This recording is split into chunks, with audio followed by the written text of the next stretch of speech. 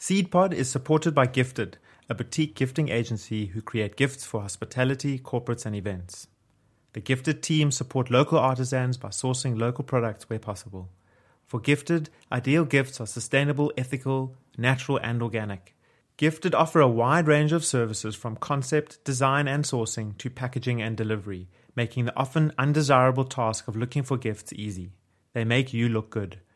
To find out more, please visit www.giftedforyou.co.za.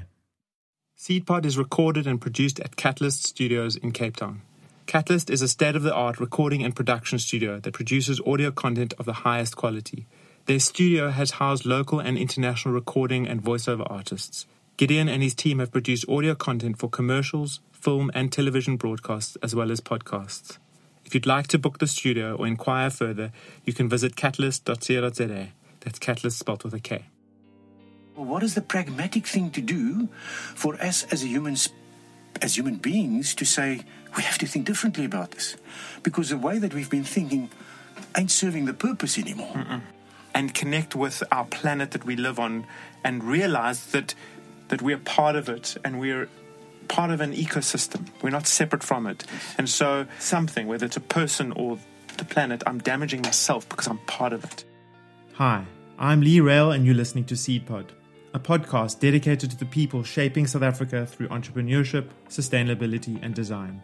Before we get started, please rate us on iTunes and share this with your friends. It really helps us a lot. Today I sit down with quite a fascinating guest, Andries Rautenbach. He's not very well known in the public sphere, but Andries started off his career as an engineer at Sasol, and he was responsible for Sasol's strategy. And we go into petrochemicals a bit, and we go into the impacts those have and the realization around the fact that we need to shift away from them.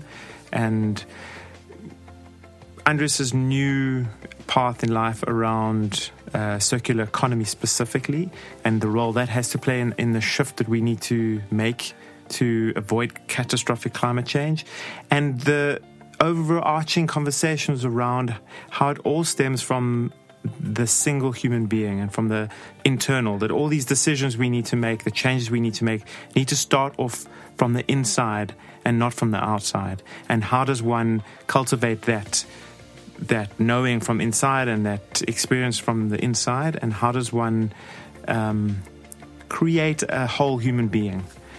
It was a thoroughly enjoyable conversation. I could have kept going for a couple hours, but Andries had to go, and I'm sure I'll have him back because there's a lot more to talk about. Enjoy the conversation. Welcome to the studio, Andries. Today is the first time we're doing two in one go. So, not one go, but back to back. Yeah. So, excuse me if I'm nodding off. No, I'm joking. So, you just landed in Cape Town. You're from Johannesburg. Our first conversation was yesterday. So, this is very much a I don't know where it's going conversation, but I'm looking forward to it. So let's start in the beginning. Your name is Andries Rautenbach. You have a strong Afrikaans accent. You clearly are South African. I don't need to ask where you're from. How do you feel about being South African in today's world?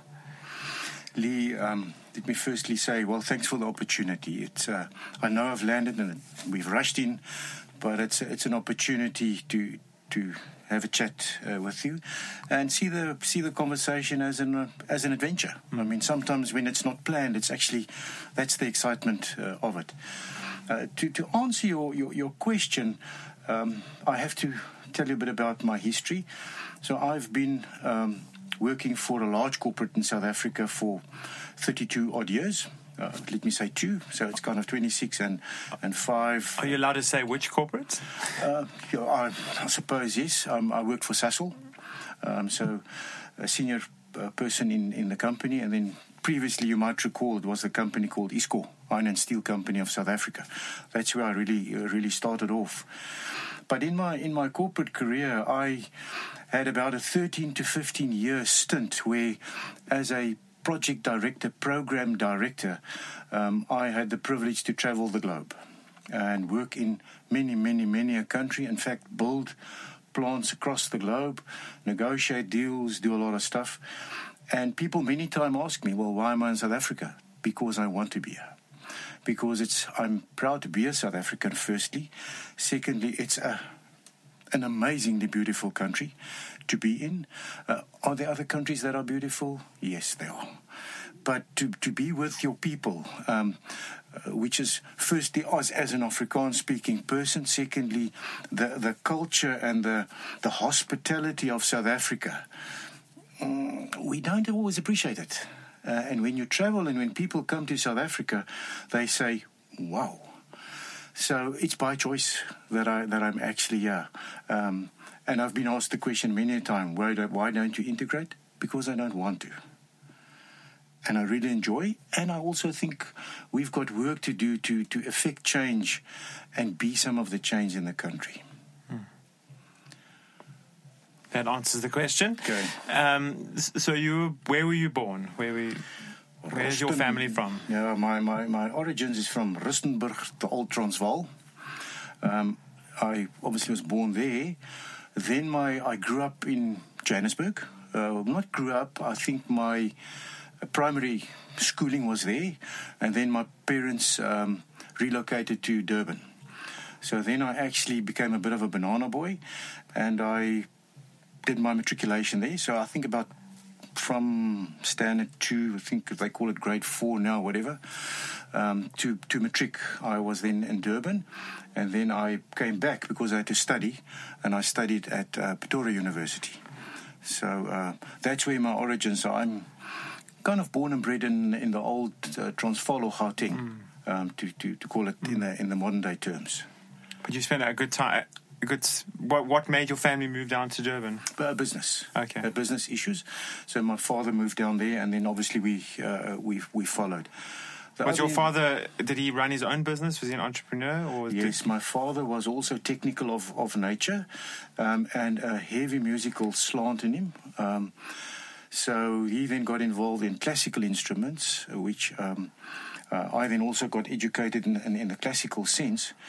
So there was a business that they had to run there. So, but he was civil technical work that he did. Okay, engineer. He wasn't an engineer. He was I don't know if he was a technician or whatever, but he was a civil constructor. Okay. So I formally became the engineer, but he led the way in that sense. Okay. And your mom, what was she doing? My mom was she's now retired. My mom was a secretary, executive secretary or personal assistant, and she was the personal assistant for the regional director of Eskom in Natal, KwaZulu-Natal, until she retired. Must have been a very interesting role. Yes. So she's got many stories to tell and many tears to shed about sometimes what's happening with Eskom at the moment. From where it was, and I suppose where the situation they're finding themselves in at the moment. So do you have an insight as to any insights that the general public might not have around Eskom and where they are now? Just to sum up, my knowledge of it is that they're in major financial trouble, and there are a number of plants that they've spent billions of rands on which aren't even online yet, and so they have infrastructure issues. And as a country, we're facing a potential crisis there. I don't think it's a potential crisis. It is a crisis, if I may speak as an engineer as well, because the principle is that once you build, you have to maintain and plan ahead. Now, I'm not close enough to say, what they've been doing or not been doing. I think that's the other side of it. But one of my mentors was also one of the directors of Eskom at the time. And in fact, he had a major impact on my life, and in fact the work I'm trying to get done now, which is on the personal mastery side. So no particular inside track on Eskom other than sound kind of common sense financial planning, which is not unique to Eskom. It's just business that you actually have to run and be systematic about it. and have your controls in place. I think the one thing that does bother me sometimes, especially because I have to acknowledge what the way that Cecil did it, is the immense controls, and the control, what I mean, over financial, how you manage your money, and how people sign off on it. So I kind of get a bit disappointed that those controls are failing, because in big corporates it's a major issue. I mean, you don't work with 10 rand, you work with millions of rands, literally. So but no particular insight. I just think there's a lot of work to be done with Eskom to make sure that you get the continuity and stability that we really need. But what I'm saying is, everybody knows it's not rocket science. That's the bother. Hopefully they can. I know the president's put a task force together, and hopefully they can sort it out. Yeah, look, I from my perspective, my personal perspective, is the first thing is acknowledgement that either I have kind of stuffed it up, or that I'm now aware that I have an issue that I have to deal with.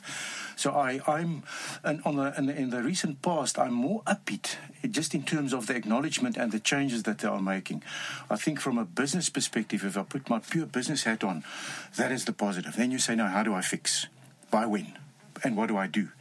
So those are the things that is really kind of getting my tone upbeat. And I must say, on a personal note, I know one can say many things about our president, but I think he's got an immense task ahead of him and an immense challenge to turn the country around and get it to an economic state where we have growth in terms of our gross domestic product.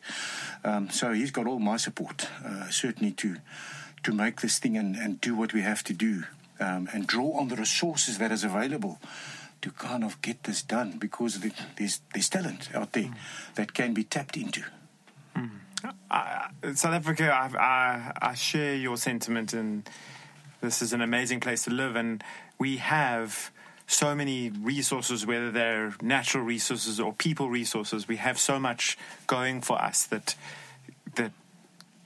I believe we can be successful as a country, despite the last 10 years of pillaging. Yeah, that's a strong word, Lee. The very interesting learning thing that happens to you when you travel internationally, and you've had the privilege and the luxury, whatever you want to call it, that I had. You develop a deep sense of confidence in the skill set as a South African. Not to be underestimated, not to be downplayed in any sense. And I wish sometimes I can teach people to believe more in themselves, because once you do that as a South African and then as a community, and the power and the diversity that comes from that, by harnessing the differences as opposed to saying, well, we're just different. I traveled and you just see how capable we are, because we have such a general perspective, but we also have this unique ability to dive into the detail. We lead on a lot of technology fronts as well. So it's an amazing capability we've got. But the issue is we've got to firstly appreciate it and then say, well, how do we use it? So now I really have a lot of confidence in what the capability of our people are. So let's go back to your personal story. So you matriculated from Durban. My sense of people from Durban, both my parents are from Durban. My sense of people from Durban is they're very warm. I feel like they're the warmest people in our country in many ways. Like I can almost feel a Durbanite versus someone else from somewhere else in the country. They're always just like happy to talk, friendly, warm. Kind of more relaxed, I suppose, a bit as well. But the Cape Townians are as well.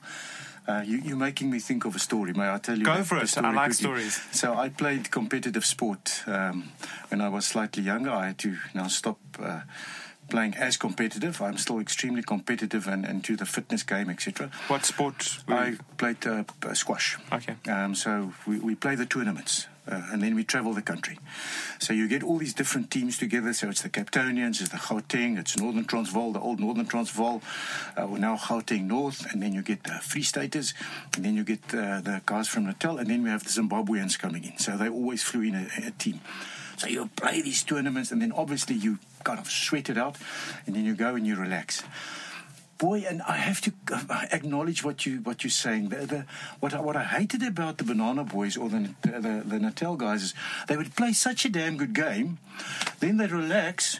They are so laid back, and they kind of get, they have a drink too much, too much, and you think, I'm going to beat this guy tomorrow. And then they get on the court, and they play such a damn good game. I hated them for it, but they were so flippin' good in what they did. But really jovial people, and relaxed, and the mannerisms. I think we can learn a lot from them. Please don't ask me about my experience of the others, but okay, that's slightly different. And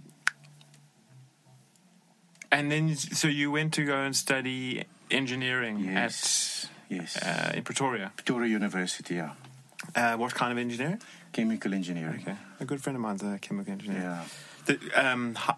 What level of degree did you get? I finished up to master's degree. Okay. And what was where were you going with it? What was your vision for yourself? What was your trajectory? It's a difficult question, because as one starts off, we find a lot of engineers believe that it's purely technical. And then because of what I've mentioned earlier, the general nature that we've got in South Africa, it forces a lot of engineers to also later become management or move into management and become non-technical. And then you find them moving into different spaces. So I was a typical engineer. I started off, I commissioned plants, I built plants, and therefore my whole vision, I suppose, and also my skill set was one of an ability to systematically construct and build things.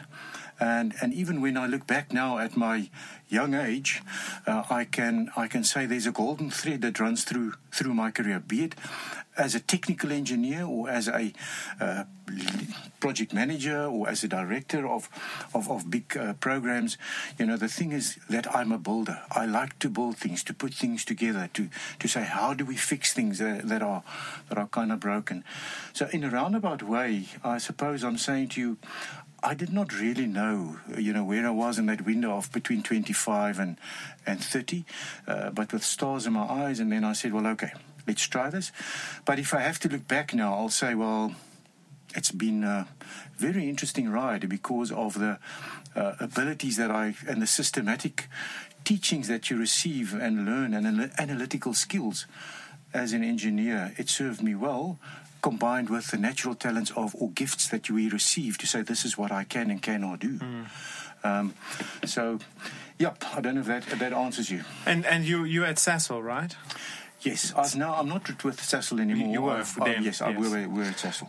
So Sasol produce or use coal to produce oil, petrol, yes, and related products and chemicals. Yeah.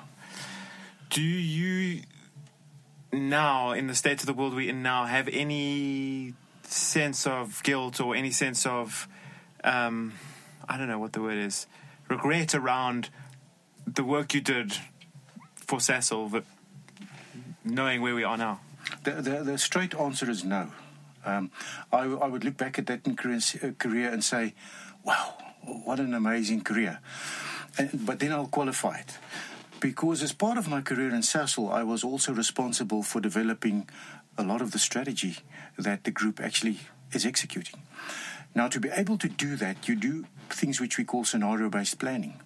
So you then literally, and I'm actually not joking, we brought in international people that at that point in time, we looked at the world globally to say what would happen or what are the requirements energy-wise for the next 25 to 50 years. So this was kind of, it was about 15 years ago when we did this. And then you get very, very interesting things because you use these techniques and analytics to say, well, what would happen and what will be happening with the world? Will I need, for instance, LNG, which is liquefied natural gas? How would renewables start developing? And what is the place for hydrocarbons? And then you get a sense of how difficult it is for the world to just say, switch off on hydrocarbons. You just cannot do that because you'll just basically turn off the lights. So the challenge to me is not either or, but how we actually move and migrate into a new world of how we manage ourselves differently. But I have to say, no, I'm not, because it's taught me so much. And I think a lot of the drive and the passion that I've got now is to say, I understand that, but now we have to actually also start changing and live the change, because a new world is to await, is awakening, which we kind of have to embrace. So 15 years ago, you knew that we needed to shift towards renewables. And yes. Right, and so you would say that everybody in that sector would have known as well. They probably would have known. If you look at the big like Shell, oil, they would have known. I mean, the big oil majors, those people, they lead Sasol in terms of scenario planning and the way that they look at the world. So everybody is aware of it. We shouldn't be fooling ourselves if we say people don't know what's coming at us. So I know you might be putting... I might be asking you questions that you don't know, but from your perspective, do you feel like the oil companies have managed this? From my side, as a pure consumer, I feel like the oil companies, and it's judgmental, and I could be completely off the mark. But my sense is that on one side, they've said, let's make as much money out of this technology as we can until we have to switch. Yeah. And haven't fully acknowledged the impact of what that technology does to our planet and our people, and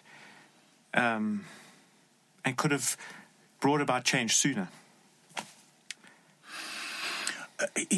Even if I venture an answer, it would be one which is a personal observation and insights, or the way that I think about it.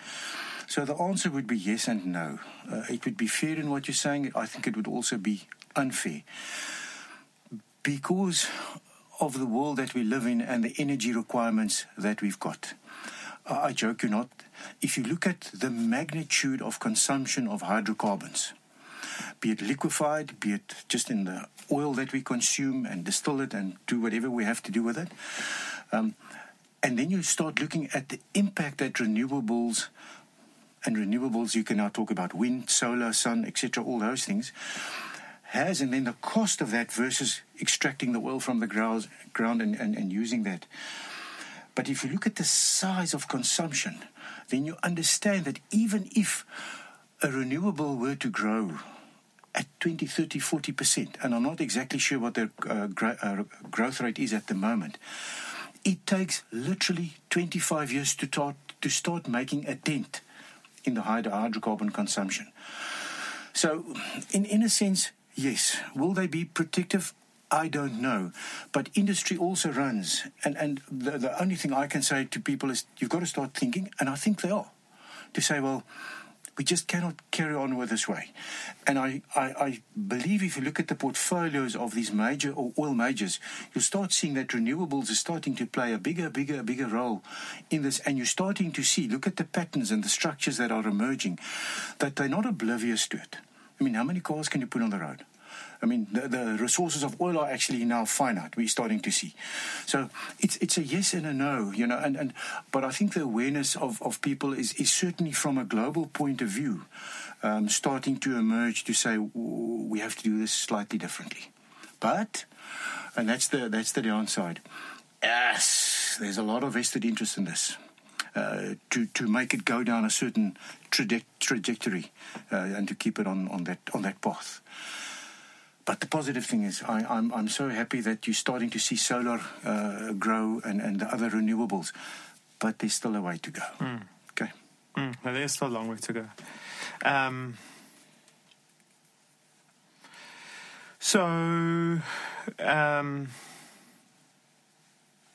You were at Sasol for 26 years, yeah. 26 years. Yeah. It's such a unique perspective. That's why I'm asking you all these questions, because I think I come from a very liberal mindset, and I find it very easy to attach blame onto. I have a natural distrust for those large corporations, which, like the oil companies, are doing massive harm to the planet. And for example, the cigarette industry. They, excuse my use of language, bullshitted the public for many years around the harmful effects of what they were doing, before they finally admitted, okay, smoking can kill you. And I feel like the same is the case with the oil company. I know I'm rehashing it a bit, but because there's so much money involved, I feel like they had to have known sooner. Even sooner than 15 years. Probably 30 years. They had to have known the impacts of what they're doing, but they carried on anyway. And we're now facing quite a critical point. And maybe we needed to be there as a species. Yes. Maybe we needed to get to this point so we can all wake up. Because I feel like I know myself, I'm waking up. And I feel like a lot of people around me are waking up. And maybe that's what we need here as a species, is to be brought to this place so we can build community and wake up in order to be able to find something better. Yeah, Lee, once again, so I understand where you come from, and also saying, but I'm frustrated, I'm annoyed, I'm cross, and all those things, because look where you've brought us.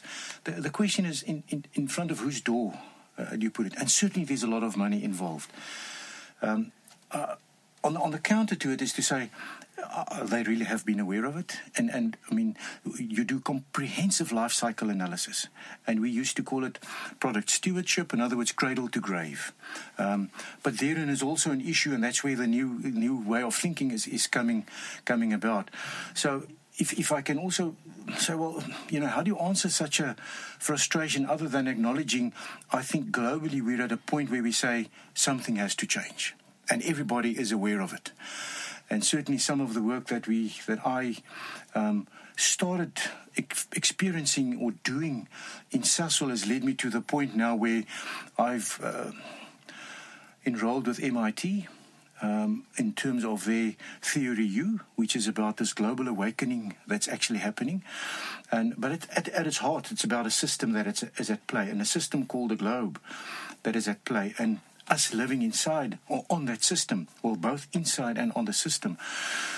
Now, that once again also emanated from the work that we did when we did the scenario work in Sasol, because then you have to go really deep into what we call structural analysis of the systems that are at play, and how do you intervene to change a system, be it a technical system, or be it a human system, or be it a social divide, or be it an ecological breakdown, which we're seeing at the moment, because we have a bit of a breakdown happening. I mean, it's major disruption ecologically that we're seeing across the globe.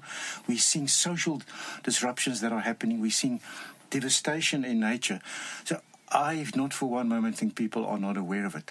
The question I then have is to say, well, are they the people that have to change it, or how do we start making a change on it? And that's really where I come from, to say, so I've been there, I've done that, I don't have regrets about it, but I now also want to make a change for the better, and help, and even leave a legacy for the people that follow, to say, but we've actually we've done something differently. So if I'm rambling, please tell me. But the interesting thing that happens when you start looking at it as a system, so you've got hydrocarbons interplaying with renewables, interplaying with a lot of other things that are happening. But the people that is managing that is the human being.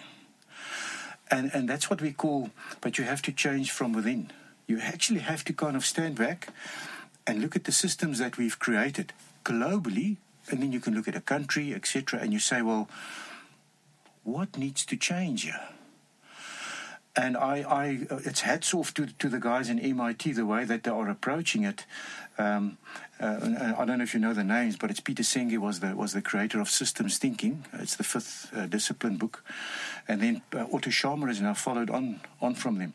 But essentially, and I don't want to get lost in the technicals of it, but in the middle of this change that has to happen is you and me, and not necessarily a leader. Not necessarily the company, because change happens by people saying, but we want to make a change. We actually want to make a difference.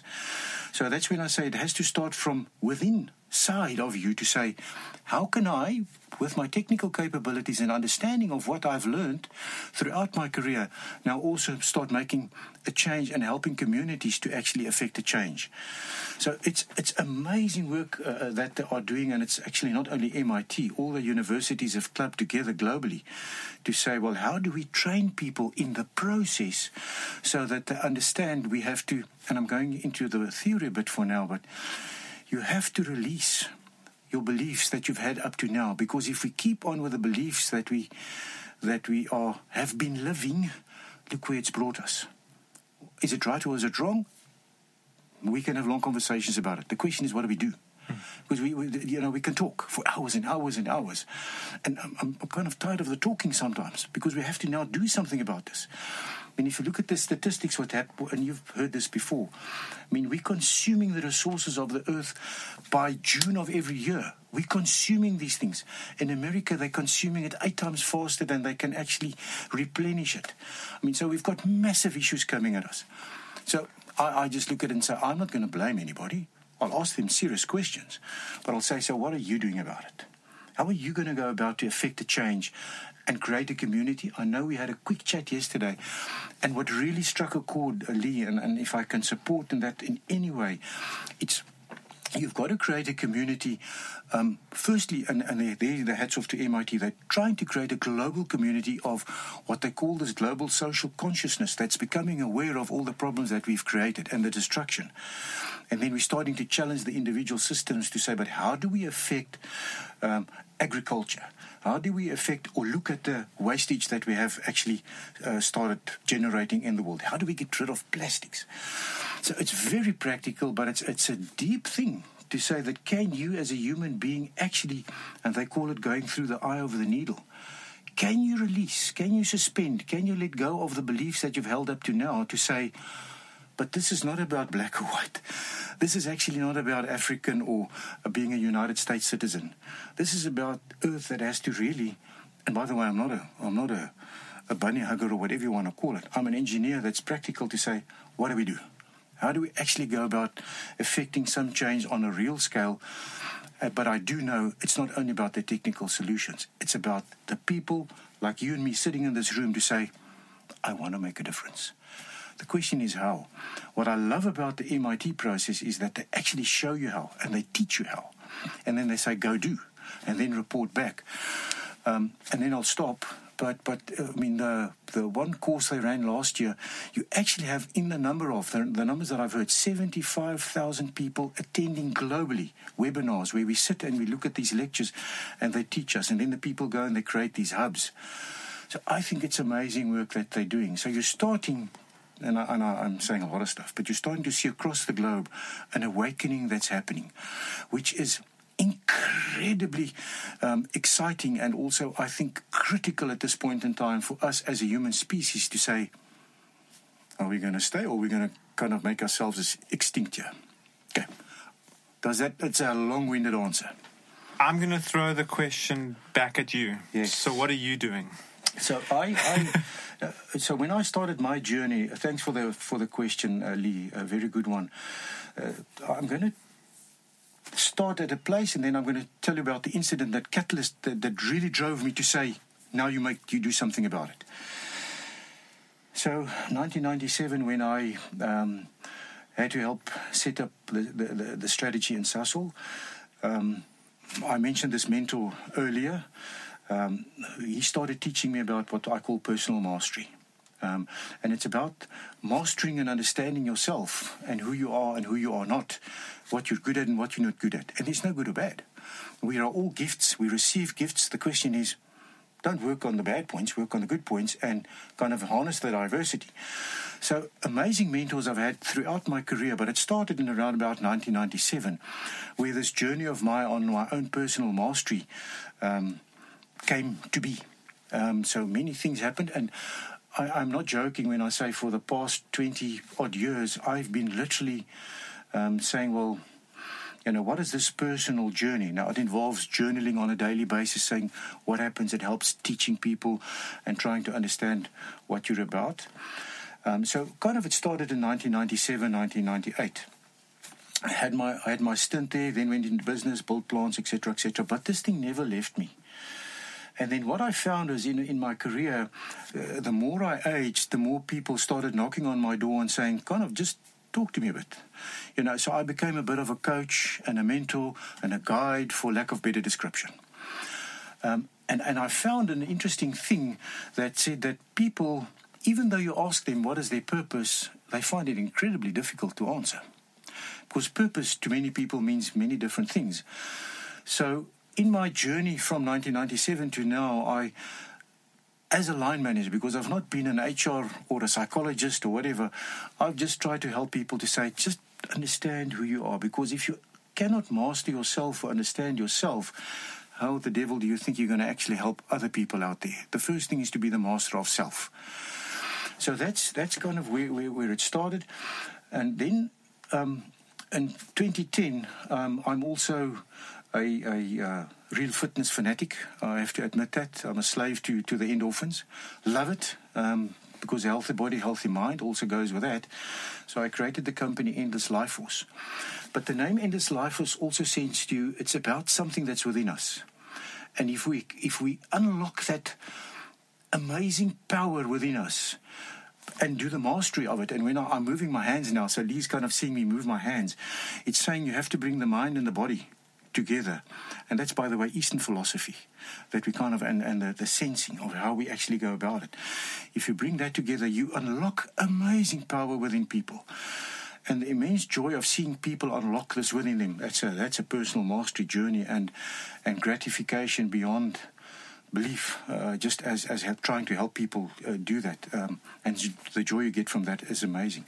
But nevertheless, I created the company in 2010, and Endless Life Force is about this fountain that bubbles within all of us.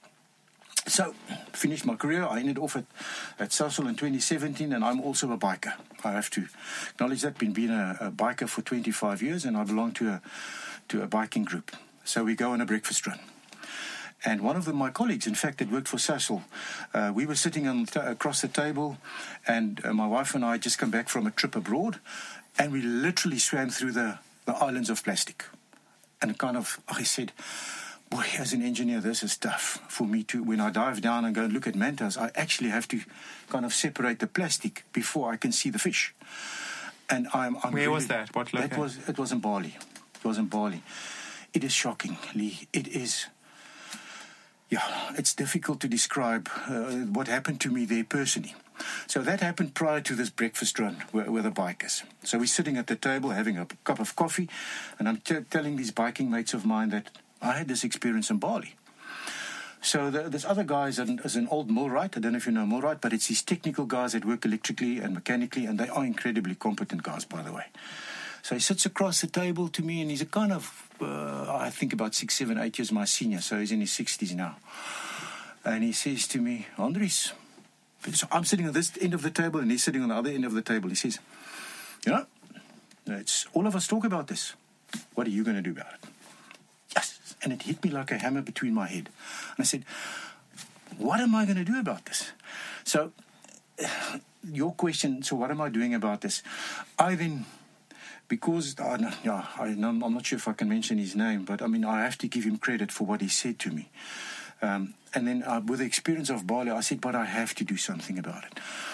I then decided that I am really interested in the recycling. And it's not only about recycling, but changing the way we think about the business models in the world. So when you speak about an oil major, I'm going to go into theory a bit. They teach engineers, or they taught engineers, by the way, to design linearly. How do you say that in English? Linearly. Sounds right. Okay, whatever. Okay. Linear. Okay. Which basically means you get a resource, you kind of convert it, you waste 60% or whatever the wastage, you get 40%. The problem is the 60 or whatever odd percentage that we are wasting. So that's kind of how they teach people. And I then said, no, we have to think differently about this. So the one is that you have to actually eliminate the plastics or the current stuff out there, because you can't wish it away. You've got to do something with it. And there you can use pyrotechnics and a lot of stuff to kind of get rid of the plastic. And Singapore is a flippin' good example of how they're going about this. A model to look at. What are they doing? I don't want to go. I just want to finish. Too technical. Okay. Yeah, no, it's not. It's not. I'll talk about it now, but I just want to finish my logic here. So, the linear economy then changes to one where we call it now biomimicry. You must have heard the term, which essentially means if you look at nature, nothing is wasted. Okay.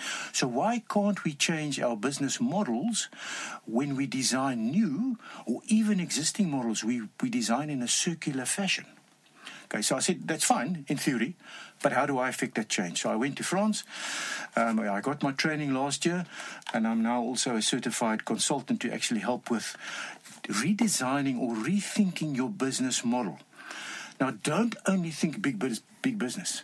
Even in an office, even in this office of yours, you look at the business model of how you consume, and you say, well, how will I do it differently?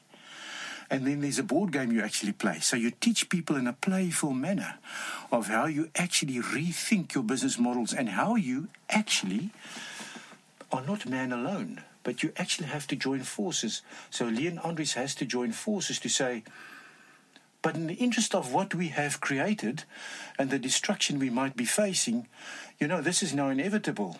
Whether I like you or not, let's kind of talk together about this. And that's the release portion that MIT helps you with. And you understand the dependency of how dependent we are on each other to actually kind of do something about this. So, back to where I am in terms of my train of thought. So it started 1997, started the company in 2010, this fountain of power inside of all of us, this endless life force. And then I sat across this table and the guy pointed at me and he said, what are you going to do? So I suppose I have a bit of I wouldn't say a mission, but a real energy or burning flame inside of me to say, well, what do I leave? What's the legacy that I leave here? Because it's whatever we plant now, it's not about me. It's actually about the people that come after me. We have a very nice expression in Afrikaans which says, ons is die rentmeesters van die aarde vir ons kinders. We are the custodians of earth for our children. I don't know how you translate it in English. And every little thing you can do, every small change you can make at this point in time is critical. Do I expect the big corporates to do it? Yes. But I'm not going to ask them only to do it. It's also about us doing it. So, back to Singapore. If you look at the Singapore model, they're using all of these things and they don't waste anything. So they then actually burn, and then whatever is left is minimal. So I think there's a lot to be learned from, and I don't want to get into the technicals, but their model is an interesting and amazing one of how they're going about it. So I don't know if that answers you. I saw this video clip, I think it was yesterday, about this village in Japan that has been zero waste for 20 years. And they, as a community, they break everything up into, they've got, I think, 80 categories of different products, and then they have uses for them and recycle them and reuse them in different ways. So, and apparently now people around the world are coming there to see how they're doing it, study how they're doing it. So we have the solutions. We have, but the biggest issue, and as a technical person, I can say to you, it's not about the technical issues. It's about the behavior. Mm-hmm. And that's why it goes back to working on the inside. The biggest issue is not the technical. There's many bridges to be crossed and technical things we have to solve. But it's about you and me saying, I have to think differently about this and really be mindful and aware of what I'm doing and how I'm consuming and how when I have a product, how I actually recycle it. But that's only one component, Lee. So when you look at circularity in its fundamental issue, And when I say you rethink your business model, and you might have heard this before, but so if you think back many years, decades, possibly before you were born, I experienced some of it. So we come from a world where things were built to last. Yes. Okay. We're now in a world that things are built to break. Manufactured obsolescence. That's it. That's the right technical word for it. Because, it's once used, throw it away. There's more money in it. You're going to buy it again. Or you've got to buy another one in 2 years' time, or whatever it is. True, but there's a fundamental flaw in the assumption we've made. We've assumed we have infinite resources to be able to do this. And it ain't true. Even the sand is now up to make cement. The world is facing a major issue that we actually don't have sand to build homes anymore. Really? Yes. I didn't even realize that. So, we're starting to see these things happen. Can you not use desert sand? Since we're creating more deserts. Yeah, we can create more deserts. But from that point of view, so if you look at the redesign of a business model, and you then say, well, how nature works, if you go to the world back where we say it was built to last, the challenge to companies and us is to say, well, if you sell me something, and I use the term cradle to grave, it's now not cradle to grave, it's cradle to cradle. So that's in the principle, in the conversation of circularity. Because if I give it to you, I have an accountability and a responsibility to receive it back, put it back into the loop, and reuse it until it just cannot be reused anymore. And then I can break it down in fundamental components and apply it elsewhere. Because that's how nature works. Okay. Now, can you do that everywhere? You cannot. But that's how you fundamentally start thinking differently about your business model. So your car, and you must have heard this before, is only used effectively 5% of the time. It stands kind of idling, nothing, latent, it's not used. So why do you buy a car? Why don't we completely change the model of how we think about transport? So those are two illustrations of how you fundamentally sit and think differently about business models. So what I'm trying to emphasize, it's not only about the waste products that we've got. We need the recycling and the technical solutions for that. But you also have to catch it at source now to kind of change fundamentally how people are thinking about it. Not using the plastic in the first place, or building your system so that it's, as you said, it continues. There's no wastage, a zero wastage. Yeah, look. But even because our population's growing rapidly, which is another part of the issue. Even if there were infinite systems, because we needed the systems are needing to grow all the time because there's more and more people, surely we're still sitting with an issue? Yes. The one thing I just want to, I'm stuck there a bit because I just want to correct something that you've said. It's not a question of getting rid of plastic. I think the major, because we need thermoplastics per se, and thermoplastics is multiple dimensions. The world has become such that we actually are dependent on it in multiple areas, and it's amazing products. We really need it. The question is how we reapply it and reuse it so that we don't continuously use virgin material coming in and deplete all our resources. And those solutions are there, but the responsibility and accountability has to move from linear throughput to circularity. That's the one thing I just want to correct in terms of your thinking. Now, just repeat your question. I just got stuck on that question of the. So I was saying that because the population is growing, even if we have these infinite circles, that the required resources are continuously growing. So are we still not having an issue? What comes to mind is so once again, as a statistician and an engineer, you ask the question, so how many people can the globe sustain? So there's a very interesting clip on YouTube by a Dutch statistician. I'm not sure if he's a statistician but he works in statistics and did an analysis on population growth. So we can, and it's actually comforting to me when I saw this clip, because is it 20 billion that we have to support? Because how do I build a system for an infinitely growing population? And he actually demonstrates that we'll eventually stabilize at about 11 billion on the globe. Now that's 5-6 billion up from where we are now. It's a bit more. Well, it's 4 billion. I think we're about 7 billion now. But it's incredibly comforting to me, because that means I've now got something that I can work with. So how do I set up my systems from a population growth point of view that we can cater for that commercially and also in the systems that we design? It's a clip worthwhile watching. So how does he work out that that's where is that because death rates and birth rates and it will all stabilize? 100%. Okay. So if you look at what happens when you're actually in a poor country, you have an explosion of family size, 7, etc. And as wealth increases, you're seeing people having less and less and less children. And even in Korea, South Korea now, they're kind of adopting dogs and they're not having children because they realize, well, how do I actually sustain this? So as wealth increases, people naturally, the size of the family, and all the statistics have actually shown that you're seeing the European population and all the wealthy populations, first worlds, kind of the birth rate is just dramatically decreasing. And you're still seeing in Africa, though, that the birth rate is increasing. So, and then he shows by very practical demonstration on a table with kind of glass bottles what happens, because the two people that are the parent, the father and the mother, they just try and replace themselves.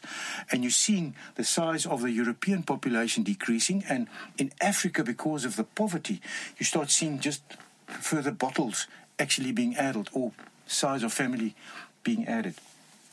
But eventually it stabilizes, just because of the birth rates and the death rates that we've got. The interesting thing that actually happens in that analysis is that you start seeing that even though it stabilizes at 11, the first world or the wealthy populations actually decreases consistently, and the poverty-stricken countries, you start seeing they systematically just increasing. That being said, let's not go into that for now, but it gives me comfort that we have certainly a number that one can work with. And then how do you start designing the systems to work with it? The question of the poverty in Africa is another issue, because then how do you get the wealth up and also change the behavior so that you actually then say, well, I can now start controlling this thing as well. And let's say, well, one day we can kind of get this thing to decrease a bit. Because how long can the planet sustain what we're doing at the current rate? But the people in Africa are not the problem. It's the people in the wealthy countries who are consuming resources. As you said, in the States, they're consuming resources 8 times faster than anyone else. Yes. Cannot argue with you. I don't have any other answer for you to say, well, yes.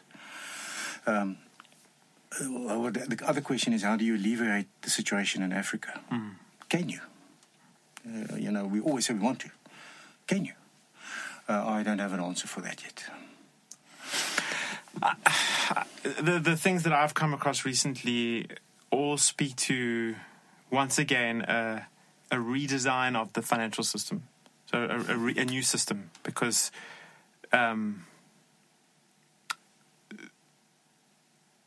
the wealthy countries, so take America as an example, or even Europe, they're built on slavery. They wouldn't be there where they are today without the free labor that they got through slavery. And that model, although is slightly different, is still perpetuating. There's still cheap labor being manipulated and used in order for the wealthy countries to live the luxurious lifestyles that they live. If the poor weren't being not manipulated is not the word, but used. Used. For lack of better description, if they weren't being used, then they wouldn't be able to afford the new iPhone, because it would be so much more expensive, because the labor is more expensive. So the whole system perpetuates that poverty cycle. Yes, but don't only look at the financial system. It's one of the things. So you have to ask a question on capitalism, and I'm a capitalist.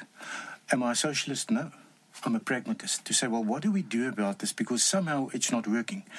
If you look at 3 major divides that has actually happened, the one is what we call the ecological divide or disaster, if I can say that, that's kind of pending or looming. The second thing is what we call the social divide. and the social divide speaks to this disparity in wealth across the globe.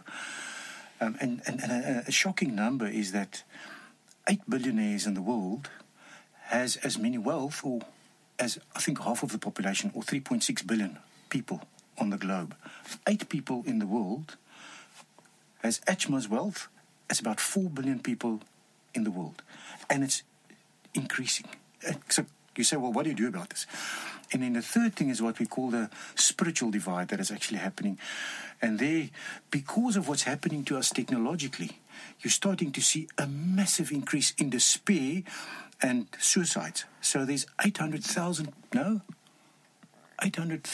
suicides per year happening across the globe. It's 1 every 40 seconds. Wow. Of a person killing themselves, just saying, I can't live on this place anymore.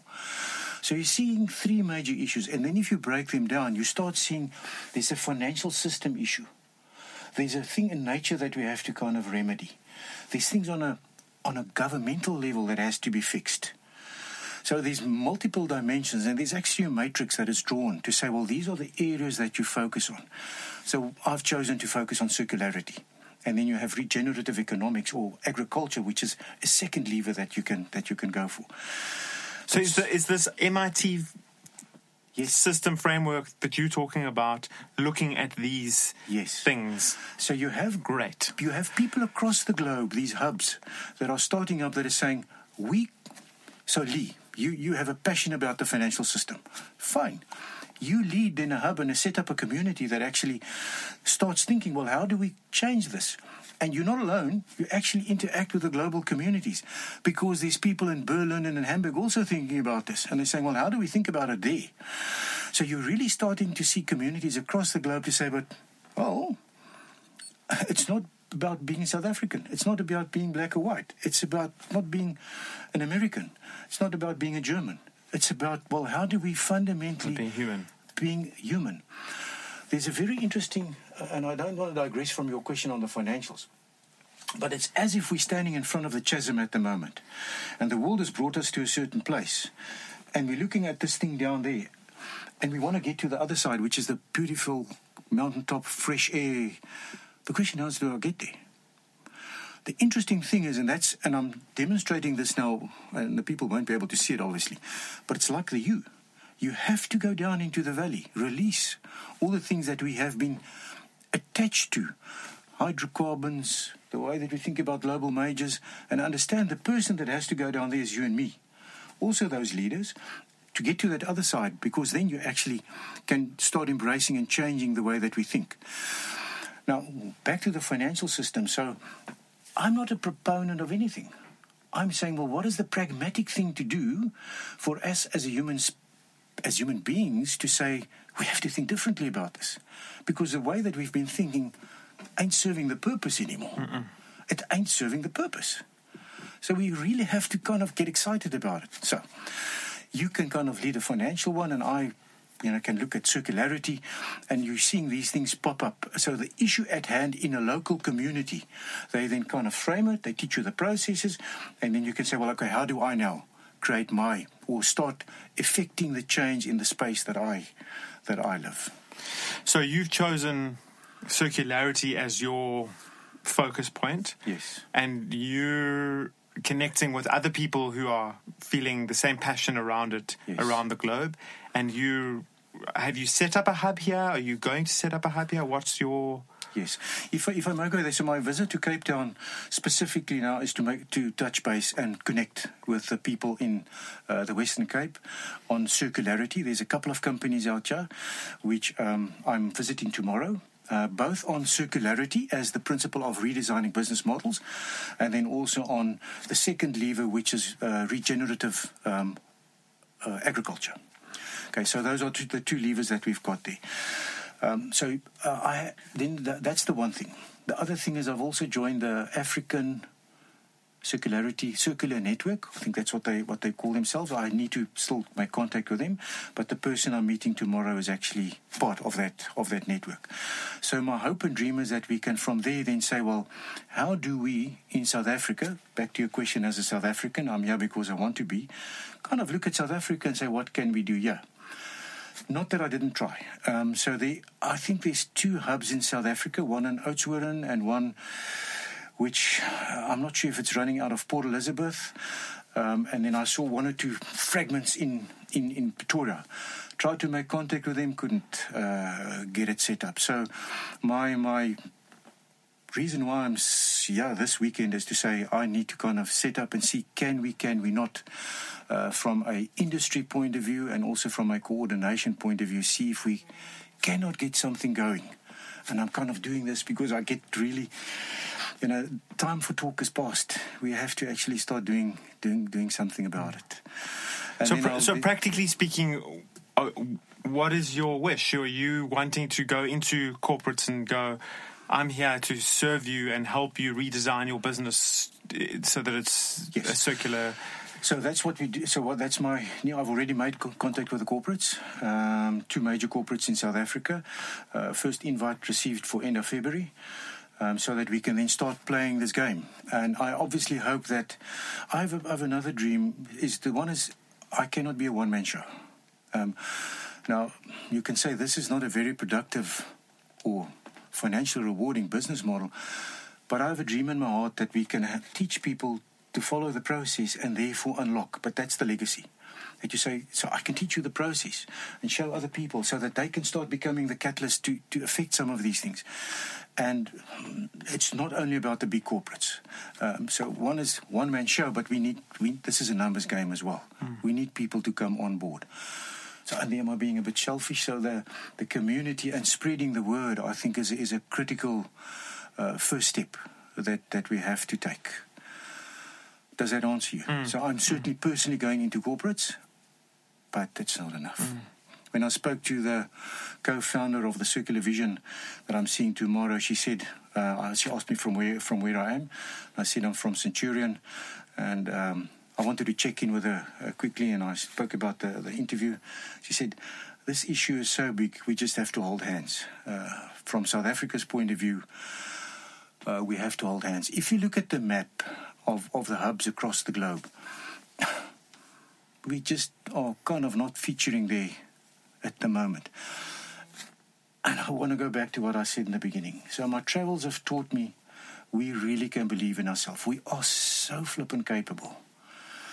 But we have to kind of say, well, how do we do it? And not just be busy for the sake of being busy, but understand that if we look at ourselves as a species, how long will we be able, and ask the question, how long will we be able to sustain what we are doing at the moment?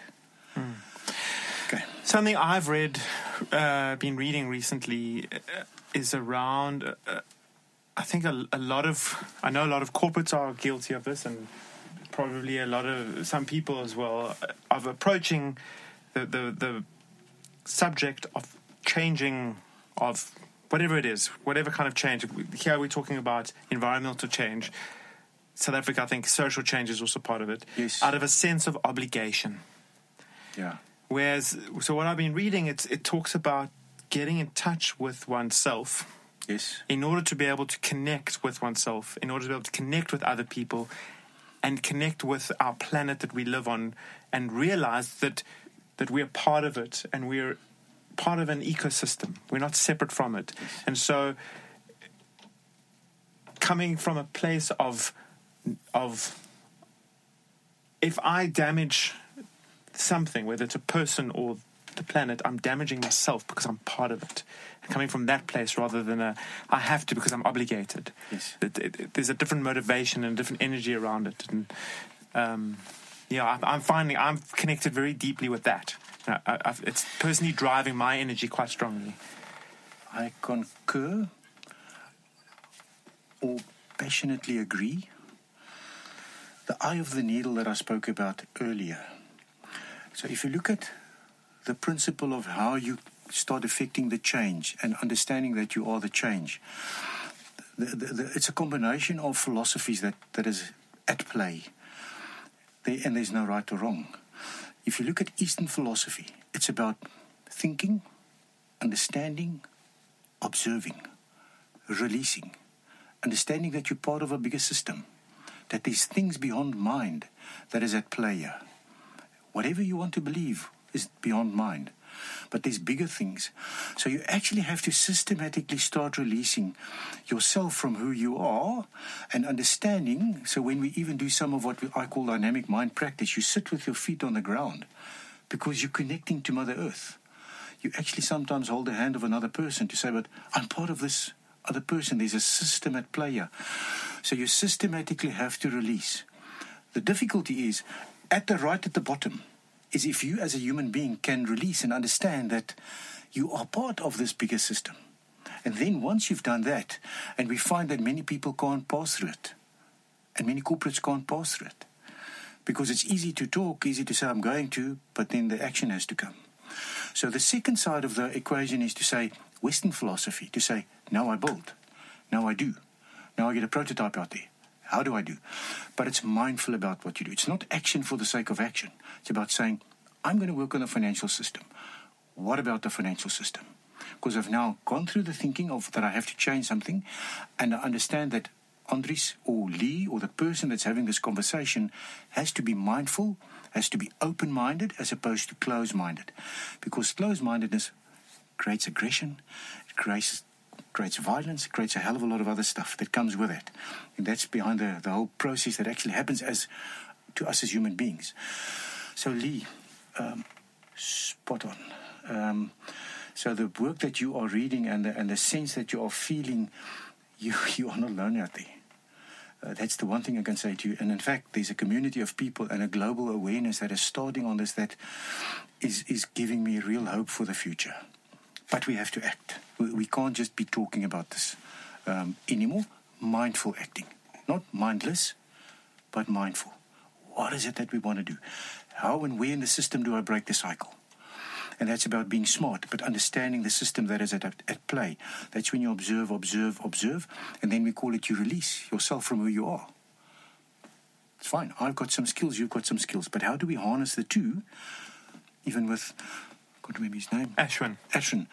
He's got something that he's got to bring, because there's no right or wrong here. But it's about us as human beings to say, well, how do we think differently about the future that we want to create for ourselves? Together. Yes. I think that's another big theme that's coming up for me is community. And yes. And it's something we've lost in Western society. We close ourselves in our homes. We've got high walls. We don't connect with community in the way we did. Religion used to form a large part of what that was, and that's starting to fall away. And people are much more separate from each other. Lee, I cannot support you 1,000,000 times. I'll support you 10 million times. Technology, as great as it is also making the human being obsolete. You have artificial intelligence. You have the cell phone. I mean, people don't even talk to each other. But change comes when communities start acting together and start understanding that it's not about a cell phone. It's not about the technology only, but as human beings, and that's where revolutions start. And I'm saying a revolution, and I use my word carefully, that the way that we think about, the way we think about the future, because we are facing a bit of a crisis at the moment. And I want to use, I suppose it's close to my heart, you have to release the stuff inside of you here, because therein is the power, but also connect with the togetherness that you've mentioned. That's the power. So do you feel a revolution is needed here? There's no doubt about it. We are already facing it, but we are not seeing it. We're not mindful of what is happening. So one of the teachings, and I'm using philosophy a bit at the moment, it teaches you to kind of observe what you do as Andries, how you act, how you interplay with the system, but it forces you to get above yourself and say, so am I perpetuating the system? Or how do I make a change here so that I can actually be part of the change? But you have to be kind of observing yourself. So you turn the lens on yourself to kind of say, well, how do we go about this differently? Because certainly if I do it individually, I'm not going to do it. And I can use the technology, even because it's isolating me. It's doing fundamentally different things to the human species. But therein comes the collective thinking. And it's actually called co-creation, because then we start saying, how do we co-create something here? Differently, radically different. And we create a bit of, and I don't mean revolution in a bad sense. I mean it in the most positive sense, to say, damn it, let's see a new system and way that we treat the waste or whatever. It sounds crazy, but even circularity, it's in its infancy. And that in itself might be a revolution in the way that we think about the future. If you, part of the work to say, well, should I go into circularity, is to scenario planning 101. So what's coming at us in the future? What are the top careers that is really out there? So there's 20 interesting careers that is coming at us. Certainly artificial intelligence features right on the top. And the way the world of the robot, whatever we want to call it. And you know what Bill Gates says about artificial intelligence, that and Stephen Hawking, that eventually will become redundant. But so that's artificial intelligence, but certainly water broker. I mean, water is a problem in the world. And the second thing is the way that we think about our business models. Circular economy. The infinite resources that we've got, which we just cannot be exploiting the way that we are exploiting them anymore. Or the finite resources that we've got. Oh, yeah, sorry, correct. You cannot infinitely exploit the finite resources. Well picked up. I've been talking too much. I apologize for that. Okay. I apologize for that. Okay. Lee. So I can feel your passion for this, and I think we're on the same page with a lot of things. For the people listening to this, if you had to ask of them one thing, what would that be? May I ask two questions to them? There's two fundamental questions. What is the world that is about, in your world, what is the world that is about to die?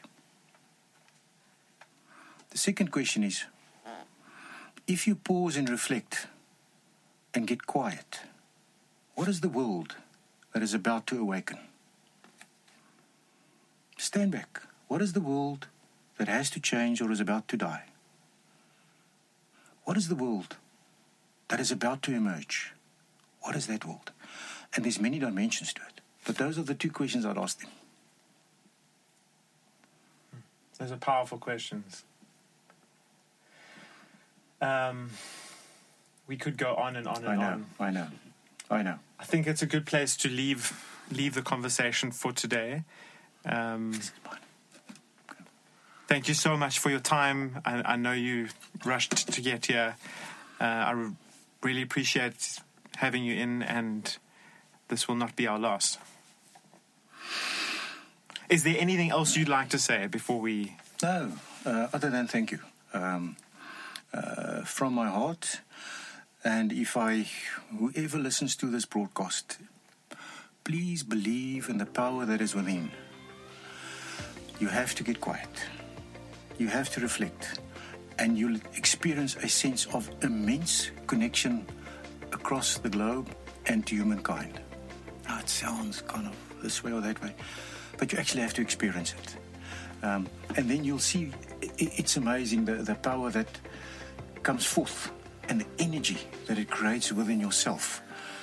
And by the way, it's about the dream that is placed in all of us, because all of us have a dream and we sometimes forget our dream, but that's another conversation, which is about this thing inside of us that we kind of suppress. Release it. You'll be amazed what can happen. End off there. Awesome. Okay. Thank you so much. Thanks so much for listening. Follow us on our website, creativeseed.co.za/seedpod, iTunes, Spotify, and most podcast apps. Please rate and share the podcast. You've been listening to SeedPod, a podcast dedicated to entrepreneurship, sustainability, and design. SeedPod is hosted by me, Lee Rail. If you want to sponsor this podcast or support us in any way, please feel free to contact me personally at lee@creativeseed.co.za.